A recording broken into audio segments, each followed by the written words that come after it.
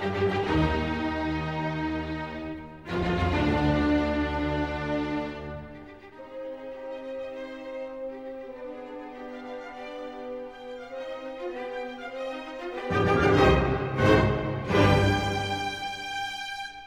and welcome to High Tea Obsessed. I'm your host, Thomas Boomhauer, and today I have a really weird but really interesting episode in store for you. Today, my lovely hominids, we're going to be discussing a theory on human evolution. A theory that it sounds completely bonkers, and mainstream paleoanthropology claims that it's completely debunked. But it is really cool to think about and even cooler to talk about nevertheless. I'm going to be discussing the aquatic ape theory, which, it essentially posits, it speculates that the missing link in human evolution, the link that would explain, our numerous differences with our ape cousins, these differences rose because of an aquatic phase in humanity's past. So a period of our evolutionary cycle where we were water-based much more than we are now and much more than typically thought.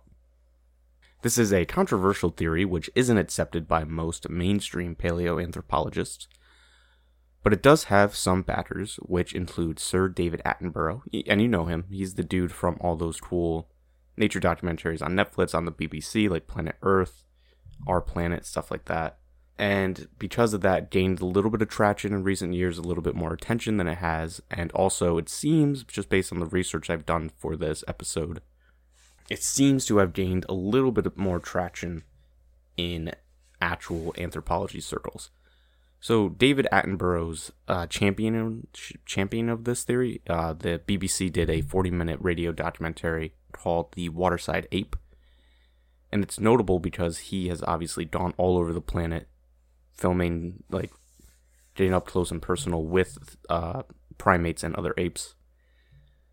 And so him seeing firsthand the differences between extant apes and us, and then him saying, hey, maybe this water thing does make sense, it's a little bit more compelling than it would seem.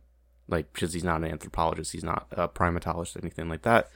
So it'd be easy to dismiss, but because of all the work he has done, it does give him a little bit more credibility than you would. But before we get into all that good stuff, the juicy main topic, we're going to dive into the news a little bit. As you may or may not know, depends if you listened to the last couple episodes or not, I was out of town recently on vacation in Colorado, which is a pretty cool state, but very different from New York. So here's an example of what I'm talking about, what I mean. In Denver, almost everyone stopped at crosswalks and waited for the little green guy to indicate they could walk. I didn't see very many people crossing when it was red, and if they did, a lot of dirty looks. Very little jaywalking, or like that jogging across the street thing to avoid getting hit at the last second. Like I said, very weird. Another time, I was driving on the 2-lane road. We got the lines in the middle so I could pass. Because the guy ahead of me is going a little slow, slows down even more so that I can pass him instead of speeding up and trapping me behind him the rest of the way. Weird place. It was also crazy beautiful. Went to a bunch of national parks, a couple cool museums, haunted ice cream place, the Stanley Hotel, of course. Saw a ton of elk, which was really cool, mule deer, a few bighorn sheep, a lot of bunnies, a lot of rabbits, and it was just awesome. Great trip. That said, because I was on vacation, I wasn't doing too much interneting. I wasn't searching around for cryptid news, for NBA news.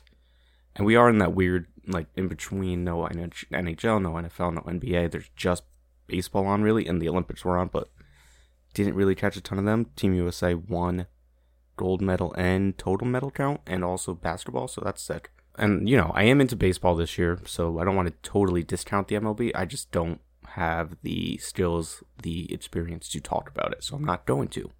So what am I going to do? Because, I've tried to be consistent. I want to be more consistent with how this podcast looks. Need some news, right? Don't like to touch on some of the, obviously, the political or just actual news stuff that's going on. So I get to search it, and I find an article on Scientific American about UAPs, or as they're more typically known, more commonly referred to, UFOs. Anyway, this article begins by saying, The Pentagon Report on Unidentified Aerial Phenomena, UAP, that was delivered to Congress on June 25th was intriguing enough to motivate scientific inquiry towards the goal of what these phenomena are. The nature of UAP is not a philosophical matter. It's also not a puzzle that politicians should be asked to resolve, for the same reason that plumbers should not be asked to bake cakes. Policymakers or military personnel have insufficient training in science to solve this mystery, and hoping that they will somehow do so is like the frustrating experiences of the characters in Samuel Beckett's play Waiting for Godot. Given these circumstances, scientists should find the answer through the standard scientific process, based on a transparent analysis of open data.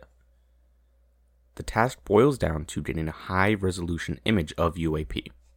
A picture is worth 1,000 words, more specifically a megapixel image of the surface of an unusual object will allow us to distinguish whether it bears the metaphorical label made in China or made in Russia from the alternative made on exoplanet X.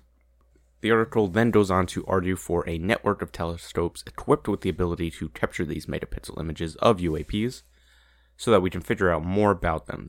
The author argues that doing so would cost dramatically less than the research into dark matter, of which we still know very little, but have spent a lot of time, money, effort digging into, but that the understanding UAPs could be equally informative into the nature of our reality and our place in the universe. So, you're thinking, okay, Mr. Random Author, Scientific American, what's that mean? Well, this dude, in this case, it's a Mr. Avi Loeb, who is the former head of the astronomy department at Harvard.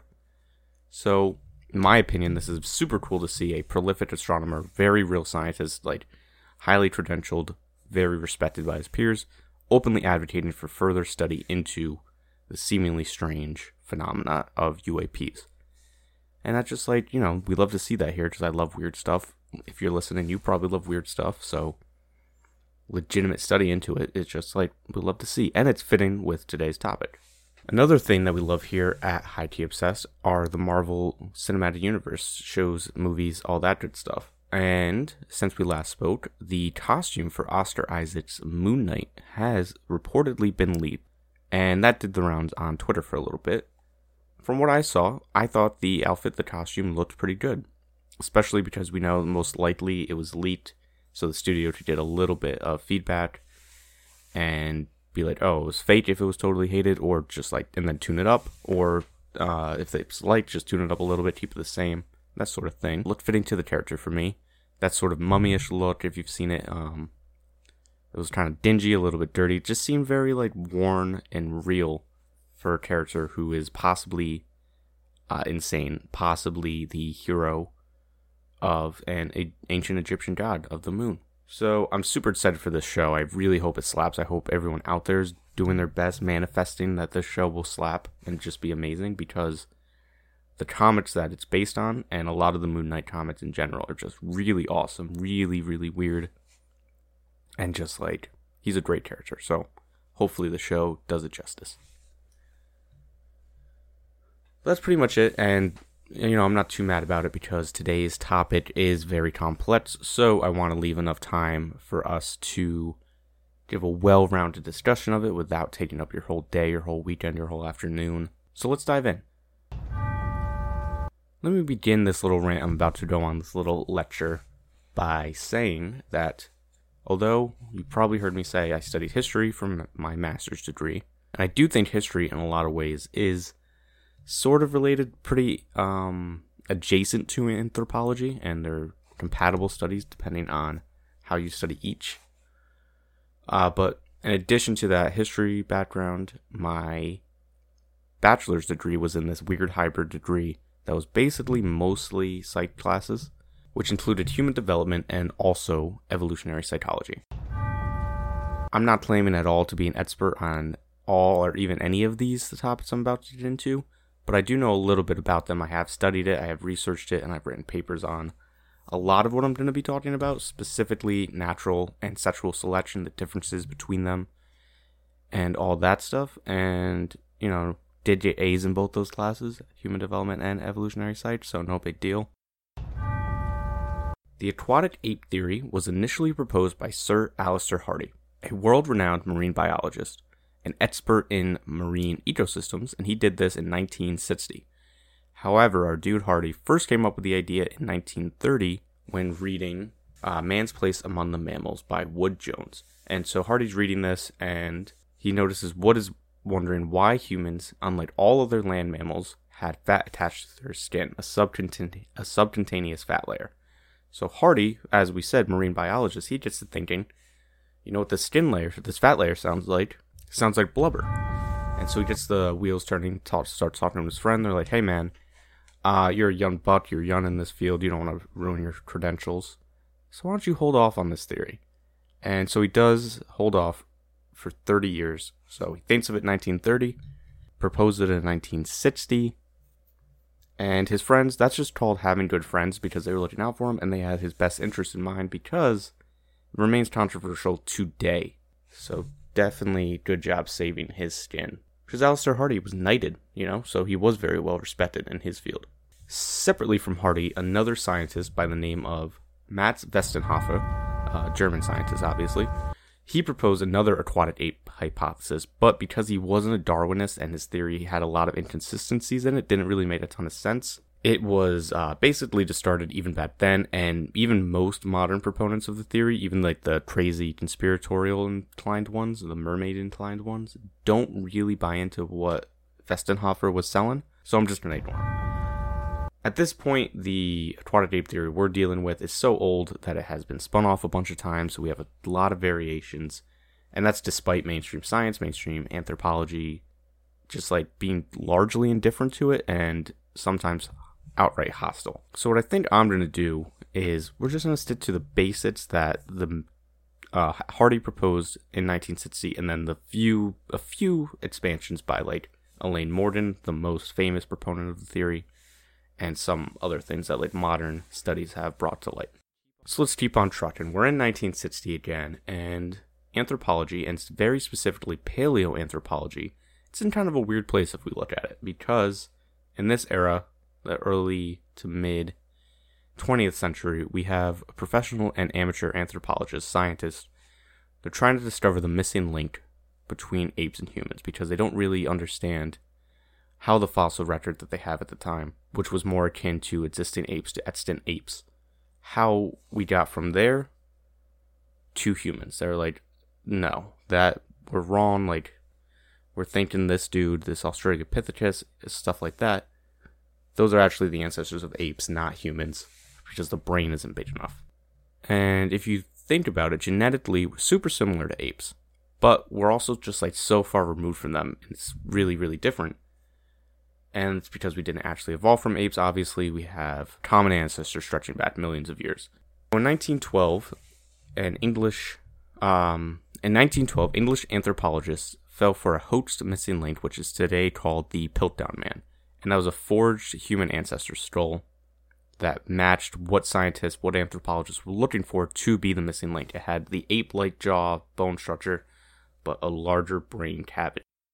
And part of the reason that the Anglo-European circle of anthropologists were so eager to accept this discovery as legit was because of racism and Eurocentrism.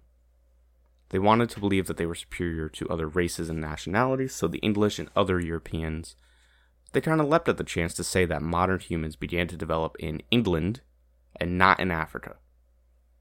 This racism and prejudice in anthropology and science and evolution, all those studies, follows generations of horrible, disgusting things like eugenics, and it's just like a terrible stain on the study of genetics and evolution. An unfortunate misappropriation of Darwin's theories. Another reason that the Piltdown Man was accepted as legit, if we want to be a little bit more fair to the scientists, to the anthropologists, is that a lot of them at the time were convinced about the bone structure matched what the missing link would look like. So there was that confirmation bias, but it was also like pure scientific theories, not 100% racism and Eurocentrism. So that's just, if we want to be fair, we don't have to be, whatever. Supposedly, American anthropologists were just out on the Piltdown Man. They were like, no, not real, not buying it, Europeans suck. And I think that's like the reasoning behind this sale of the Piltdown Man in American academic circles was just because they didn't want to give England and Europeans credit for having evolved first. Very weird stuff. But the Piltdown forgery was proven a hoax in 1953. I am going to do an episode on the Piltdown Man, this whole debacle, this whole thing. I'm going to dive into it in way more detail in a later episode.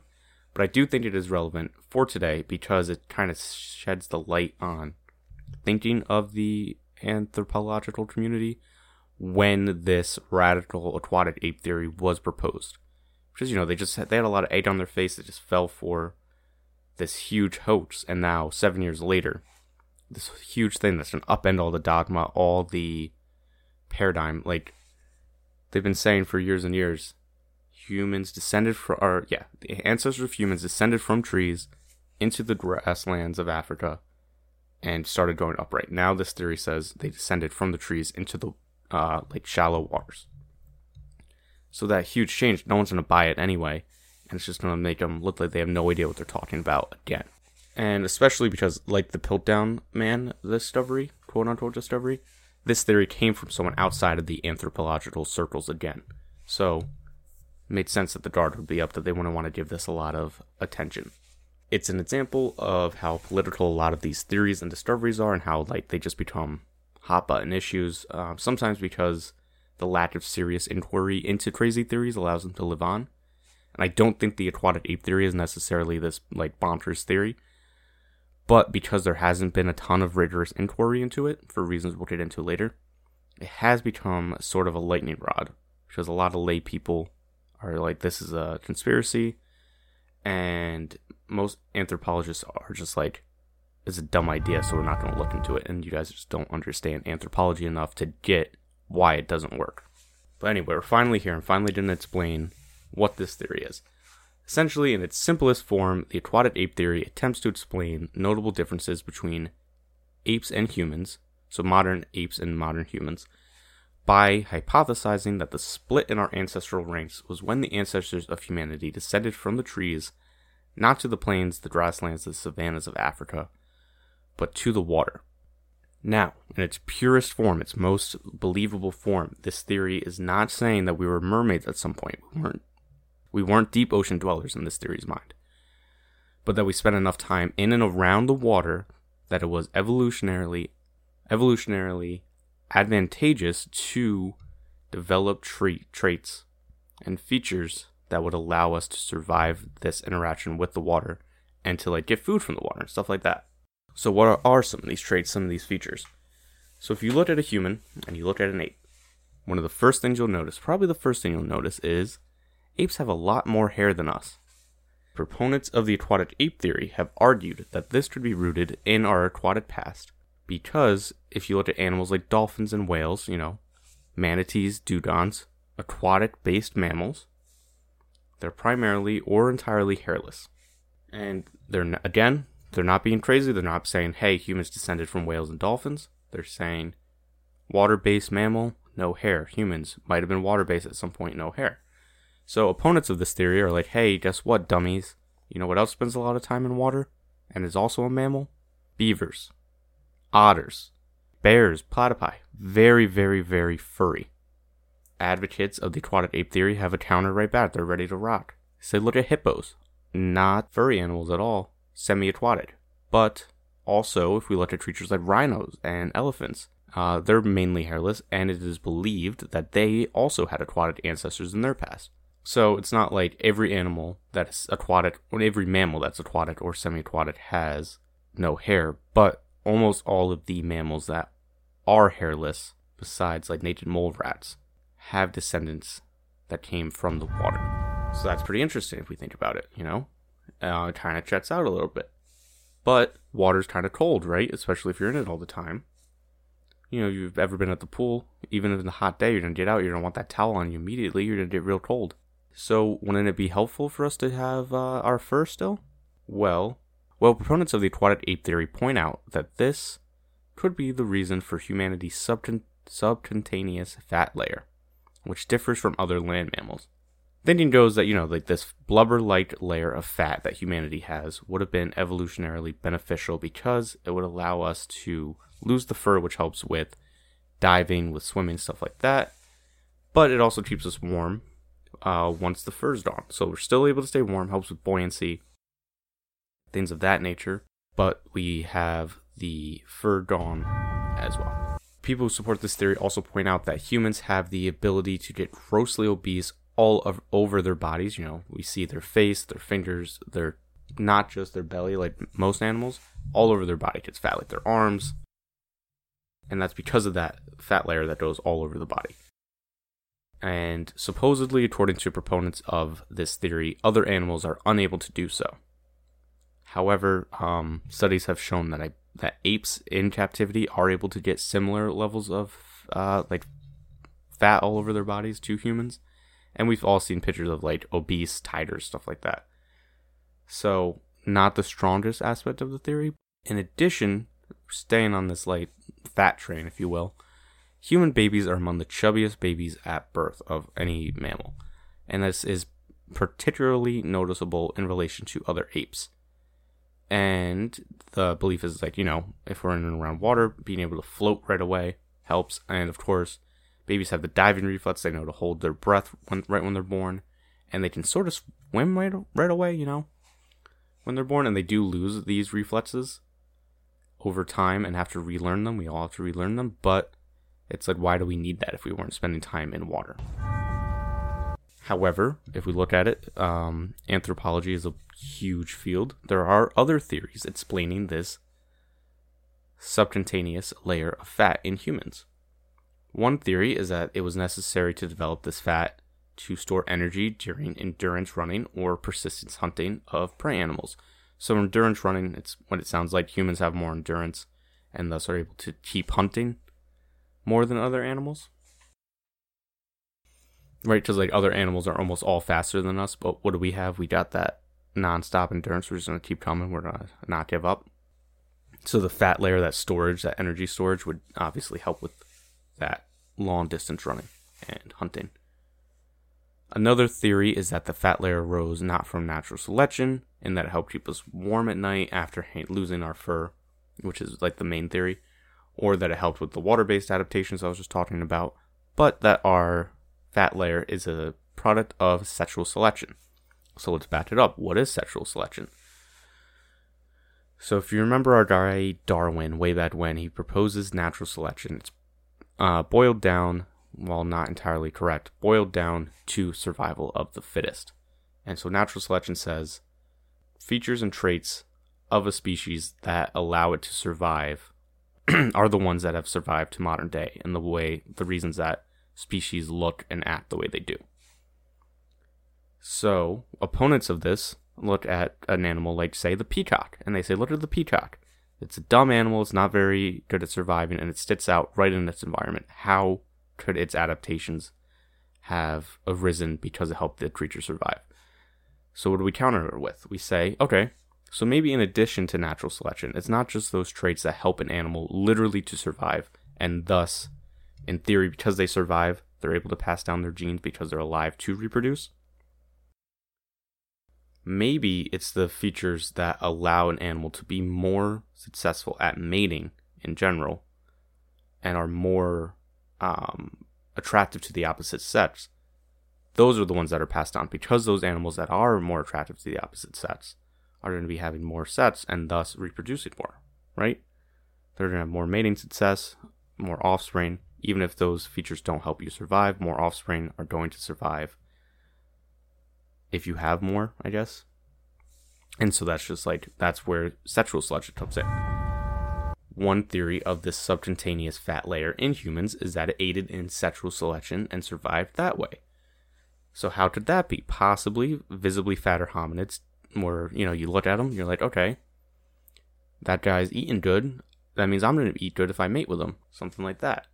It could also be that visibly fatter hominids might have been more indicative of reproductive viability, something like that. And so those features are the ones that have endured over time. And it could also explain, the sexual selection could explain features like hairlessness, because humans have the same density of hair follicles as most apes. It's just the actual hair that we don't have. So it's possible, And this hairlessness, it's different if you look like men and women, right? Most women can't grow beards, but on the face, the hair is different, the hair level. And that could have been a result of sexual selection. And sexual selection could explain differences in male and female fat storage areas. But if we're back into the aquatic ape theory, we're back talking on our main topic. No more, well, there will be more digressions, but no longer on that digression. Other features of humanity that could lend themselves to an aquatic period of evolution include that humans are much, much sweatier than our ape cousins. And this is because humans have different sweat glands than apes. So apes and other land mammals besides humans have apocrine sweat glands, maybe apocrine. And these sweat glands coat their hairs with smelly sweat that is sort of viscous and oily. And it's smelly in a different way than human sweat is smelly. Humans have these glands, we have them in our armpit and pubic regions, but over the rest of our body we have eccrine glands. And apes do have these eccrine glands as well, but they're primarily concentrated on their hands and feet, the areas that they have that aren't super hairy, and that's believed to have assisted with gripping. Another animal that is super sweaty outside of water is the northern fur seal, which also has that blubber and some hair going on. And it sweats a ton out of water because when it's in the water, gotta stay warm. Out of the water, it's fat. Gotta sweat that heat out, gotta stay alive, gotta maintain homeostasis. So proponents of the aquatic ape theory, they point to sweating and say that maybe it arose as a means to keep cool on land when the heat from the subcutaneous fat layer became a burden and wasn't necessary. Another theory for the development of these eccrine glands is that it helped sweat out the salt and maintain the salt homeostasis in humans through reverse osmosis. Opponents of the aquatic ape theory, they're equipped, they're ready to rock. They have a lot of explanations for why humanity has developed different sweating. Again, they say it would have been adapted for that endurance running, that persistence hunting. It would have allowed humans to hunt during the hottest part of the days when prey and other animals that have physical advantages over them would have been asleep. Predators are sleeping during the day as well, so there's less competition, less danger. And because they're able to sweat out their heat better than animals, the excess heat, and keep their body cool, they're able to capitalize on that. And again, in my opinion, I think that sexual selection could have played a part in this development because modern studies have shown that women in blind scent tests they tend to choose their partners like sweat, stanked up garb as smelling the best, sometimes even smelling good, when choosing between several articles of clothing that have been sweat on by different men. So these tests it sounds weird. What they do is they get a group of men and they have them, do same exercises, similar like body types, stuff like that. Get them all like they're no deodorant, anything like that. Get their t-shirts all gross, sweaty, no way to identify who they are. Put them in a locker, have women come one at a time. They smell, let's say there's 4, they smell the 4, and they're like, gross. Oh, that's kind of nice, disgusting, horrible. And it tends to be that the ones that they say smell either the least bad or good are their partners. So how does this play in? I'm just thinking maybe that the difference in the way humans have developed their sweat was just more attractive to members of the opposite sex. Because you have to remember there was interbreeding between the different relict hominids back then. I guess they weren't relict, but just hominids back then. So maybe just like somehow developed via sexual selection. I mean, most of these features, it's not just any one thing. It's sexual selection, natural selection, random traits are grouped with other traits on. So like the gene could represent, it makes like this thing that either helps with sexual or natural selection. But also, it's like freckles. Like, what are the advantages of freckles? Maybe they're just paired with another gene that does actually help survive. Something like that. Another aspect of human evolution that proponents of the aquatic ape theory latch onto are tears. And the idea is basically that tears, other animals that have tears the way that humans do are birds that dive into the ocean and saltwater crocodiles. Crocodiles that only go in fresh water don't have these tears.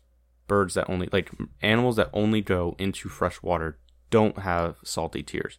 But animals that do go into salt water do have these salty tears. So it's like weird that humans also have that. Of course, crying does have a lot of other explanations, and mostly it is believed to have arisen because of the social benefit of tears and like how those impacted and increased survivability. So what does that mean? What do we use tears for? When we're sad, we express regret, maybe. We're expressing sorrow, invoking mercy, maybe because you think you're going to die. Things that generally would just give you a better puncher's chance of surviving in an ancestral setting. Also, very notable, babies cry a lot, right? We all know that. And why do babies cry? They cry because they need something or they're in danger or hurt. So that scream, that loud, horrible wail with the tears, it alerts the mother, it alerts other people around that this baby needs something, it needs help, it needs to be saved, and that's also going to increase survivability. Two other big features of humanity that were proposed by Alistair Hardy to possibly have an explanation rooted in an aquatic past are bipedalism, that's the main one, and also the position of the trachea in the throat, the lower neck area. So bipedalism is one of the huge questions of human evolution. Why did it happen? So there's a ton of explanations for it, a lot of theories, and none's really proven yet, but obviously because they're all theories, but the main one, the typical one we're going to think about when we think of why humans stood up, is that it was beneficial for life on the savannas and on the grasslands of Africa, either because, and there's a bunch of different variations of why, but the setting's usually the same, and it's usually because, this bipedalism, it helped keep our hands free for tools, for hunting, helped us to see over the tall grasses, stuff like that. But the aquatic ape theory takes umbrage with these explanations.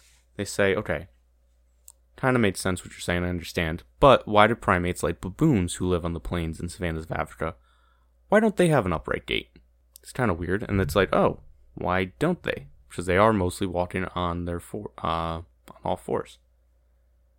One context in which all apes, including baboons, do adopt a bipedal and upright walking stature is when wading in water. Part of that is because the increased buoyancy, some of that's to keep their head above water, and the buoyancy, so it's easier to keep their body up in with their little legs.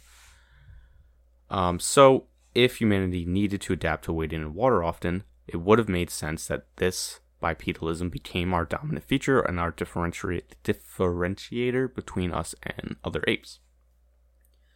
Proponents of this theory also argue that evidence now shows that humanity's bipedalism started to crop up in periods when the savanna wasn't yet present. Other theories, other explanations suggest that walking was adaptive, like I said, because it freed the hands for tool creation and tool utilization, that it was beneficial for endurance and thus hunting, and it was helpful for walking long distances and migration, stuff like that. Like I said, a lot of explanations because this upright locomotion, it's the central question of evolution. I do think, in my opinion, that this is one of the strongest possible aspects of the aquatic ape theory as an explanation for bipedalism. Because if humanity's ancestors were, developing and evolving near water, it would make sense that standing upright to wade would evolve. Bays and shallows of water are an amazing place to locate food even today, even with all the pollution stuff. And we do see that humanity has tended to build near sources of water. And that's true for all of Homo sapien time, right? Civilizations tend to crop up, biggest settlements tend to crop up near water, specifically fresh water. But any body of water, that's where humans are going to congregate. Obviously, it is a very modern development, and after whatever this aquatic phase of evolution was in.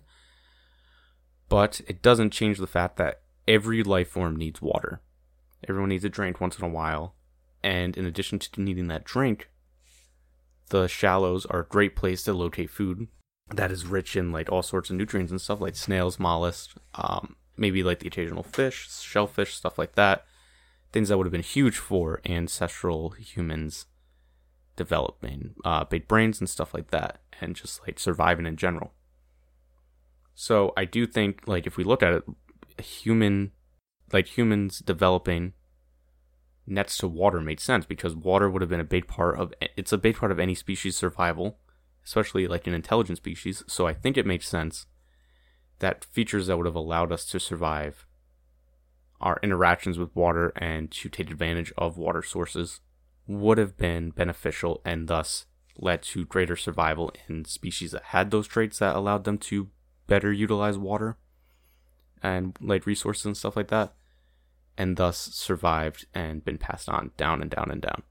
And it is this like water side, but not necessarily water dwelling aspect of the aquatic ape theory that has started to gain traction in modern and like the recent years.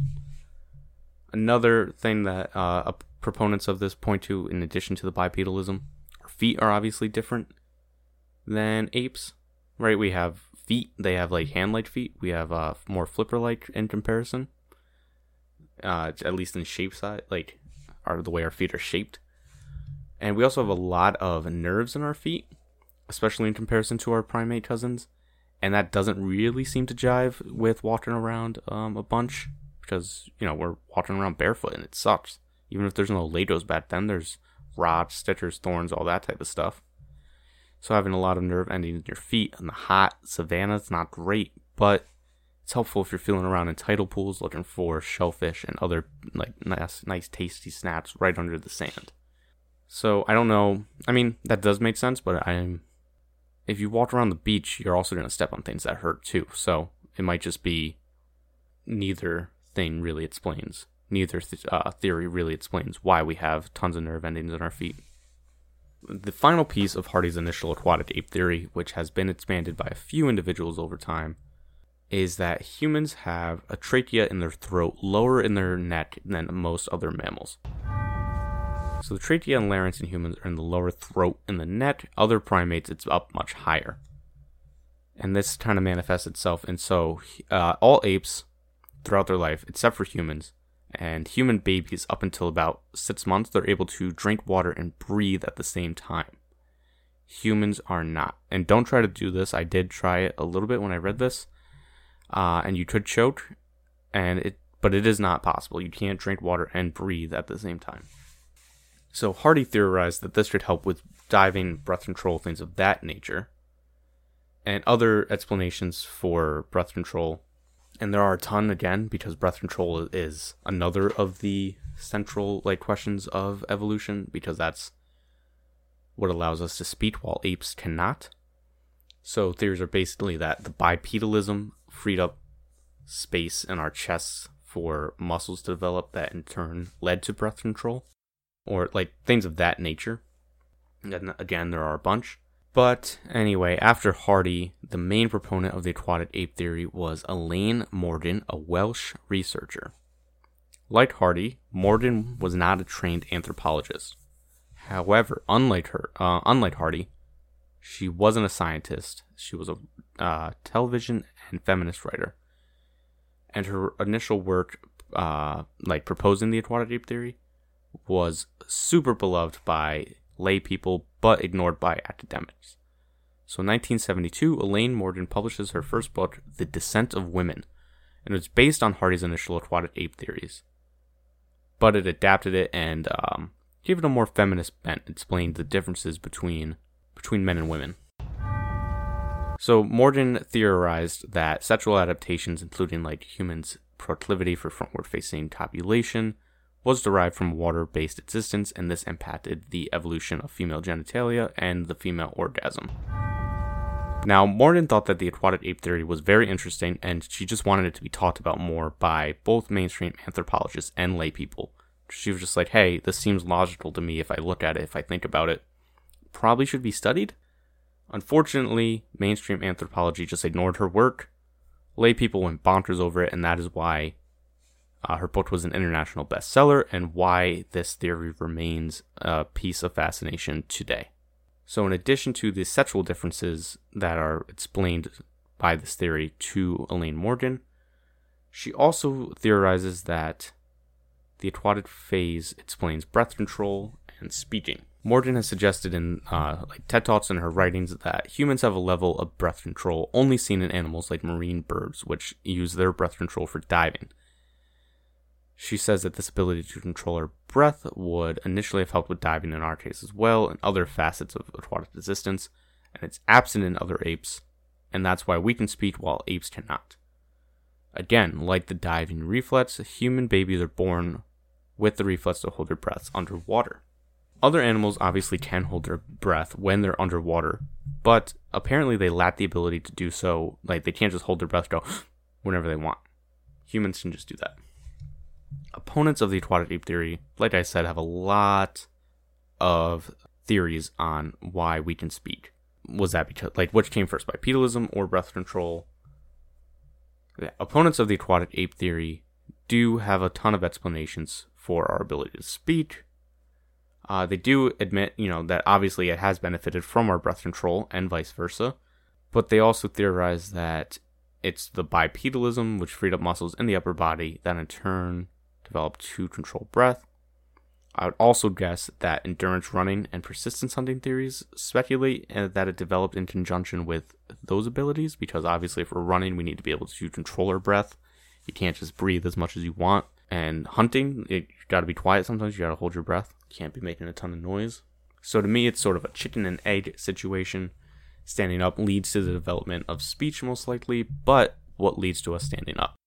In addition to this evidence I've already discussed, proponents of the aquatic ape theory point to two sort of ready-made adaptations that humans have when they spend a lot of time in water. So what I mean by this, these ready-made adaptations, I'm talking about things that it seems like if you just look at it quickly, we're sort of tailor-made to adapt to the water in ways that we aren't born with. For an example of this, apes in studies have been shown to not necessarily be born with an innate fear of snakes, but they're able to learn one very quickly. And so there have been studies where baby apes will observe an adult ape reacting negatively to a snake, and sometimes it's just like a video of an adult ape reacting negatively towards a snake. And then the baby, next time it encounters a snake-like stimuli, will react negatively, parroting the what they saw. It's similar to that idea, but on a physical level. So have you ever heard of surfer's ear? Essentially, surfer's ear is this like bony growth that develops in people who spend a lot of time in cold water without adequate protection. So obviously we see this in people like surfers, hence the name. But we also see it in people who spend a lot of time diving for pearls and stuff like that. And there's fossil evidence that can be traced to ancient ancestors like Australopithecus, and it's also present in the remains of modern humans like indigenous North and South Americans. So my question about all this, is this really adaptive or is it maladaptive? Because surfer's ear can lead to total deafness, right? That's the worst case, but it also can cause pain, discomfort, hearing loss in general. And it is treatable, fortunately, for those who have it. But it's just like, those don't sound like they're going to help. And I think proponents of the theory kind of say, help keep water out when we're diving deep, help with pressure, stuff of that nature. And maybe like appendix, the development of surface ear was beneficial in our ancestral past, but now isn't. But that's just speculation on my point. Another aspect of humanity today that seems ready-made to adapt to a water-heavy existence is evidence in swimmers. So if we look at Olympic swimmers and Olympic runners, huge difference in body fat percentage. Olympic swimmers are expending similar, if not greater, calories during their exercises and their training and their events than runners. Despite this, they generally have a higher body fat content and percentage. And so people who buy into the aquatic ape theory, they say, hey, kind of weird, and it seems like when humans spend more time in water, they develop more fat in order to combat that cold. Weird if we're not used to, why is that just ready to happen if we don't have an ancestral relationship with water? I think there could be other explanations behind this as well, and it could just be that bodies of runners and swimmers are different, right? Because as we know, correlation does not equal causation. It could be that there's a third thing causing this disparity in body fat type. Maybe people who are able to retain fat just happen to be better swimmers. Or maybe people who are able to extremely burn fat tend to be better runners. So those are like the main theory, like the main tenets of the aquatic ape theory, and the most reasonable ones in my opinion. And I did leave some meat on the bone for this, so if you want to do some research, and I left sources in the show notes for you, if you want to dive in on your own and dig into this, there's a little bit of room for you to do so. So where do I come down on all this? I think, like others have said, the aquatic ape hypothesis is an umbrella theory, and I think it does strive to explain too many features of humanity, features that have developed over millions of years, and it tries to just group all the explanations for them under this one theory. But I think it does have a little bit... I think it definitely deserves more credit than it has gotten in the anthropological circles to date. So I do think that the waterside ape theory holds a lot of water. And water, whether it be coastal lakes, coastal shores, stuff like that, rivers, springs, streams, ponds, any water really, I think it did have a role in shaping human evolution. And I think most people who buy into the theory and advocate for it, I think they come down closer on this end of it and not on the mermaid end. But I think that a lot of the reason it's dismissed is that anthropologists pretend that people who want to study this theory want to believe that we came from mermaids. And so it's hard for real anthropologists to dig into it and to study it and to get a good faith attempt at proving or understanding this theory. Also, it's really silly to try to use one theory on either side, aquatic ape or non-aquatic ape, to explain why humanity evolved as we did. There's a million, a trillion, a billion features and reasons and little developments that led to why Homo sapiens look and act and think and talk and all those things that we do now. So I think it's probably, if I'm coming down, I'm just off the jet saying what I think it probably is a little bit of water-based development, a little bit of endurance running and hunting-based stuff. Sexual selection obviously played a bit of a role, of course. And those hanger-on traits I was talking about, things that just developed because they are linked with other traits that lead to sexual or survival success. So this topic, it reminds me of my opinion on philosophy. And it's just hey, why can't it be a little bit of both? Like the genie says, a little bit of column A, a little bit of column B. And I think that in general, we like to think that scientists, historians, anthropologists, academics basically are using and are super locked into the scientific method. And I think to a large extent they are. But I also think that they aren't as open to some ideas, theories, beliefs as they should. And some of that definitely stems from a lack of translating what they know because, in these skills, these studies, these disciplines are all so specialized that it's hard to translate what is known as common fact to them to a level that we can understand. But I do think that we've seen, there is legitimate evidence for a lot of these weird fringe, quote-unquote, fringe ideas and theories and stuff. And those... because there isn't a lot of actual academic research into it, it allows people like Graham Hancock and others to exploit the lack of actual study into their weird conspiracy beliefs. So an example of this is that there is basically this conspiracy that, XYZ civilizations were here before Columbus and they were actively trading with indigenous North and South Americans. And this is basically ignored and sometimes ridiculed by mainstream historians and archaeologists. So people are into French history. They cast this. They're like, hey, this is a weird conspiracy to prop up Columbus, one of the worst humans ever. And, as someone who studied history, I don't think anyone hates Christopher Columbus more than historians. And I think that there's a lot of acceptance to pre-Columbian, European, and possibly even Asian and African visitation to the New World. It's just, like I said, we have these Graham Hancock types who are preaching their conspiracies. So then when a historian or archaeologist, anthropologist are like, hey, there does seem to be a little bit of smoke behind, or fire behind the smoke, they can't really look into it because there's all that baggage. And then again, there's also the adaptability of these fringe theories and ideas where it's like, okay, yep, you did disprove that aspect, but that's because of the Illuminati or like some other conspiracy. It wasn't a real investigation into it. Of course you're going to say that, or they just adapt and change their fringe theory to ignore that debunked part. And because this topic is controversial and right now considered to be on the fringe of paleoanthropology, I did want to do my due diligence and post in the show notes sources. So I have the websites, articles, and books that I consulted while researching this topic. But, like Matt from It's Always Sunny in Philadelphia said, science is a liar sometimes. So maybe this will emerge as the dogma, as the paradigm someday.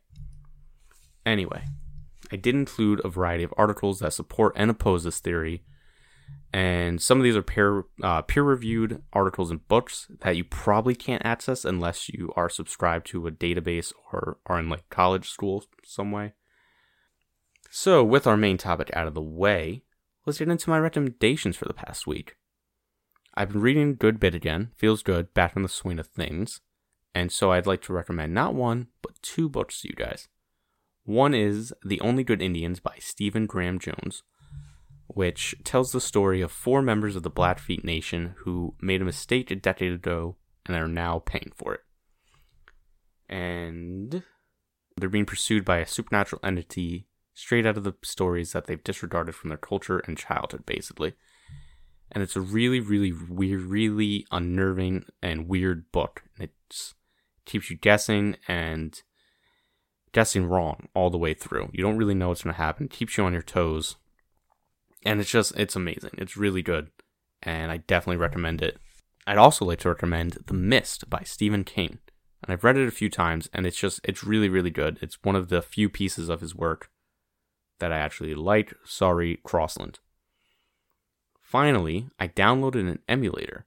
I've been crushing Pokemon Fire Red, the one from the Game Boy Advanced. It just slaps, game absolutely holds up, and I've just taken too many hours, too many minutes, too much time in general into that game.